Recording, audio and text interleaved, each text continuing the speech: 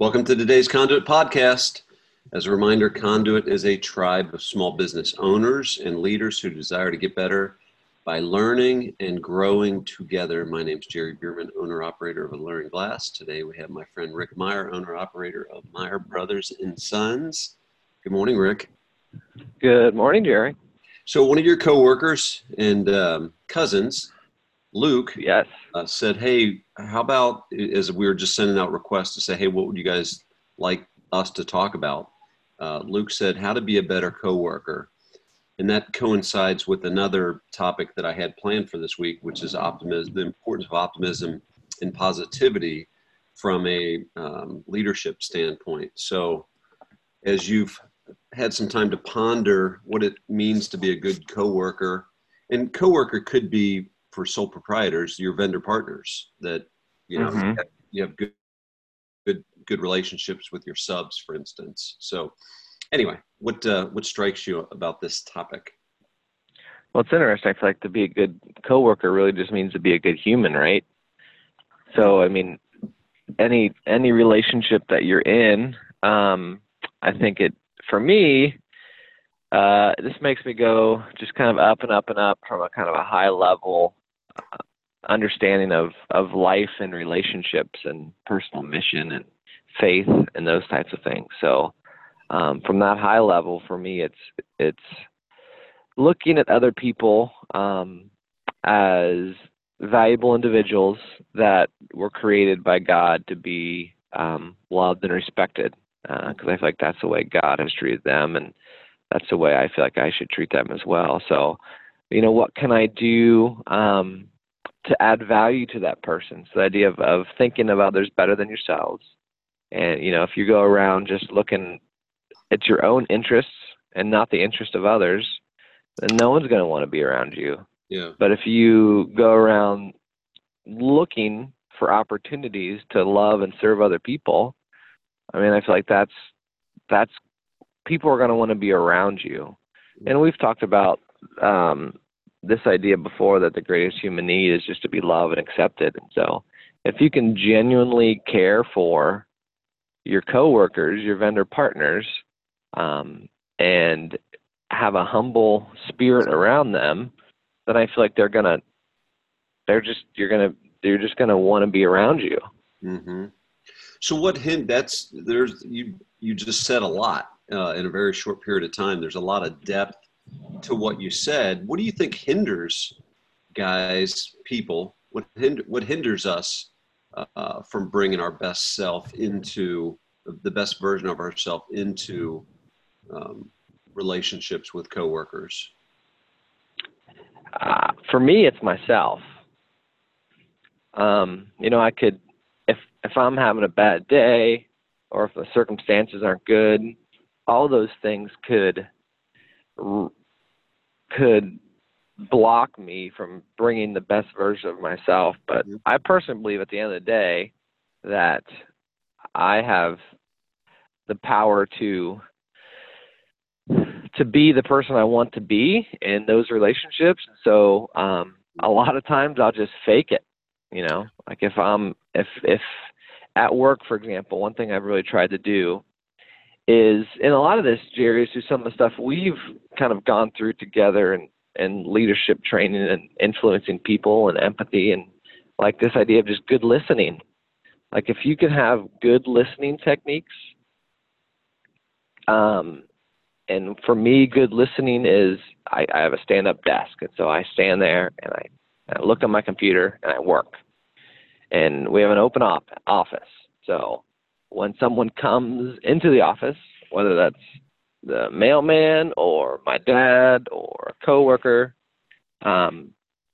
pausing, turning, making eye contact, smiling, and being genuinely engaged. And I have the propensity, the problem of being more concerned with my tasks and getting stuff done than with the people around me. So I've had to intentionally hit pause on what I'm doing and welcome the interruption. And again, that's not my default. So I've learned this about myself, And so I've really tried to be intentional in doing that and engage, squaring up to somebody, looking them in the eyes and listening. And a lot of times, and there's some people where they just talk and in my brain, I just think I could be doing so much other stuff right now. But, I'm going to hold fast, and I'm going to listen, and I'm going to, engage and not be, and not be a jerk, but, try to really genuinely care for people. Yeah. We've talked about this a bunch, that you always take yourself with you into each engagement. You take you with you. And so the best version of yourself versus the not so best version of yourself is accompanying you with you. And it is a really, gosh, it's really difficult to, as you're trying to lead yourself, Rick, it's really difficult to lead others when there's work, like GSD. We got to get stuff done. There's work.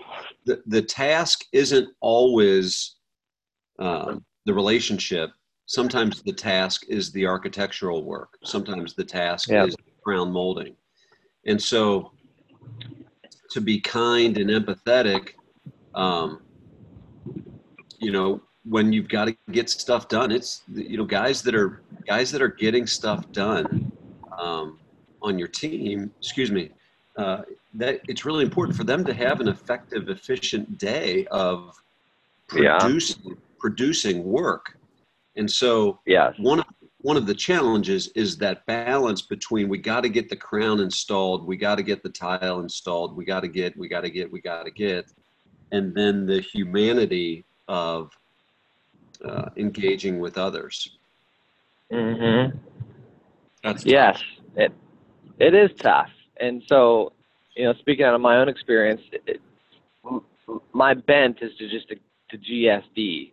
So for me, I need to move the needle in the other direction. But for some people, I can think of a sub that we use that it loves to talk. And so you have to put in boundaries. So you have to start working, and you might be in the same room, but you got, at some point in time, you just got to work. So I agree. There is a balance, and it's situational.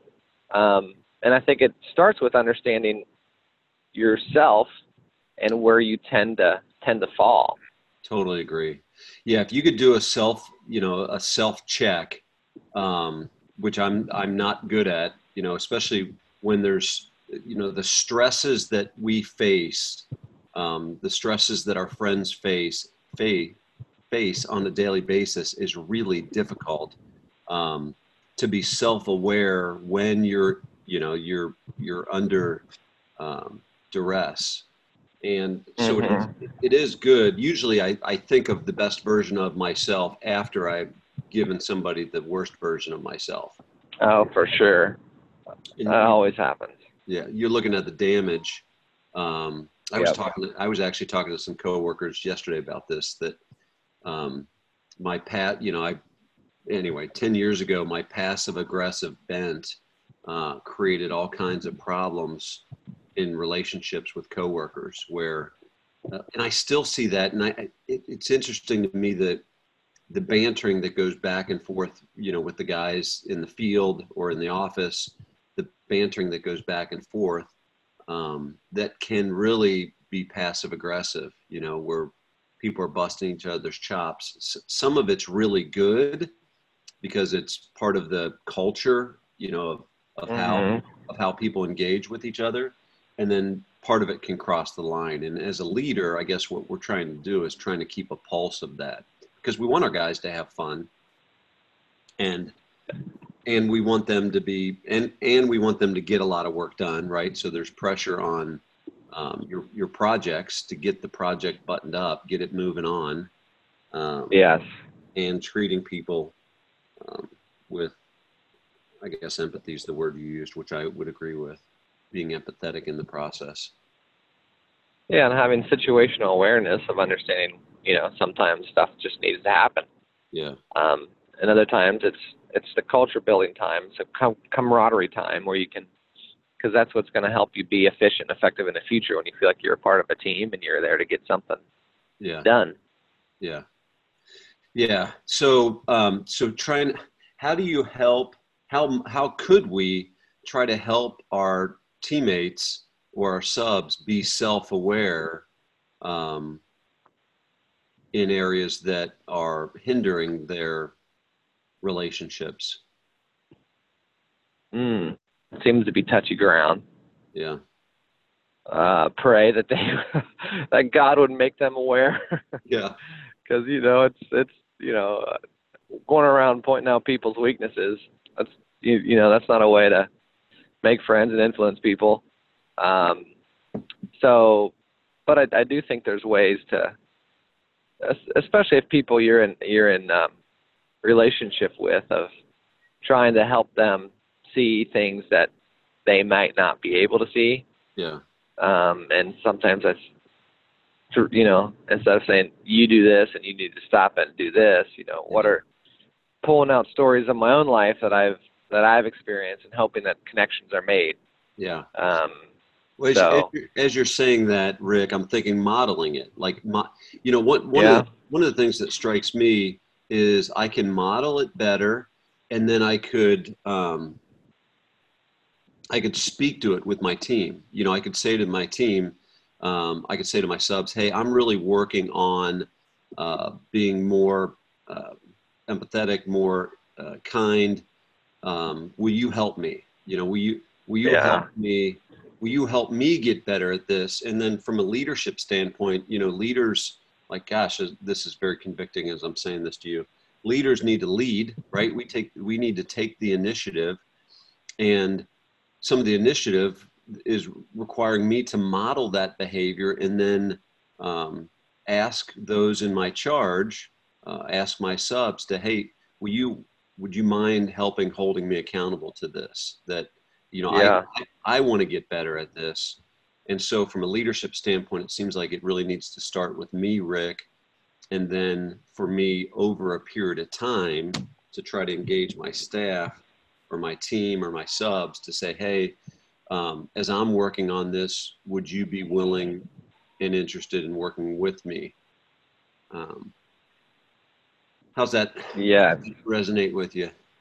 I think that's, yes, I agree. I think that's one of the best ways I feel like you can influence people and try to help them be self-aware on stuff, for sure.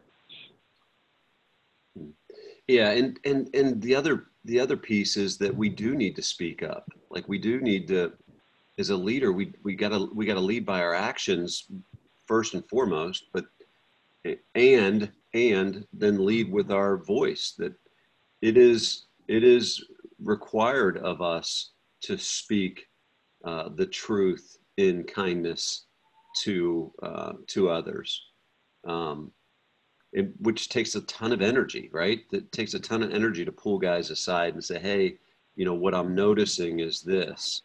I could be reading this wrong, Rick.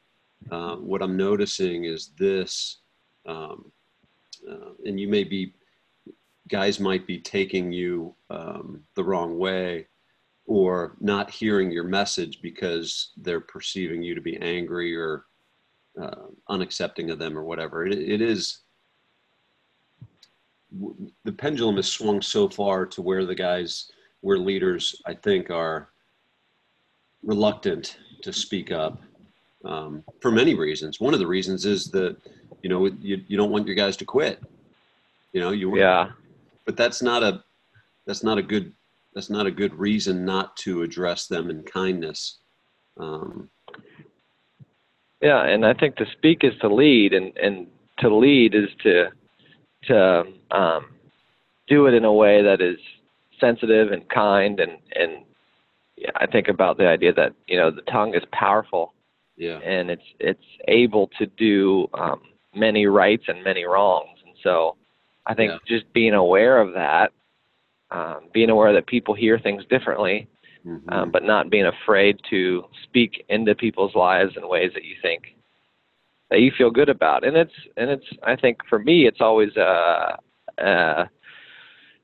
internal reflection of where's my heart in speaking to this person about this thing, and if my heart is in a place of wanting to put them down in order to make myself feel better, well, clearly that's not a good that's not a time to use my position of leadership to speak into somebody's life. So, trying to always understand, my heart really genuinely is for this person to grow in their or in their own life, and in the way they influence other people. And usually that heart intention shines through your words. Mm-hmm. Yeah, that's good, Rick. My takeaway is that I need to lead by example, which is hard, and enlist those in my charge to help hold me accountable to that. Lead by example. That's that's very convicting to me. And then the second piece is speak it. That encourage it, and speak it into others. That don't hesitate to speak to when you see people. It's like catching your kids doing something good, Rick. Not being reluctant to speak when you see the guys treating each other, treating subs in a way that models the type of culture that you want. To speak to it, to call it out. Yeah, so not just point out the negatives, but yep.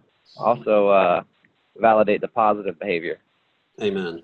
That's good stuff. All right, I got to cut it short today. That's good as always. Thank you so much, Rick. I greatly appreciate you and your wisdom and insight. Thank you, Jerry. That was a good one. Good. Good talk.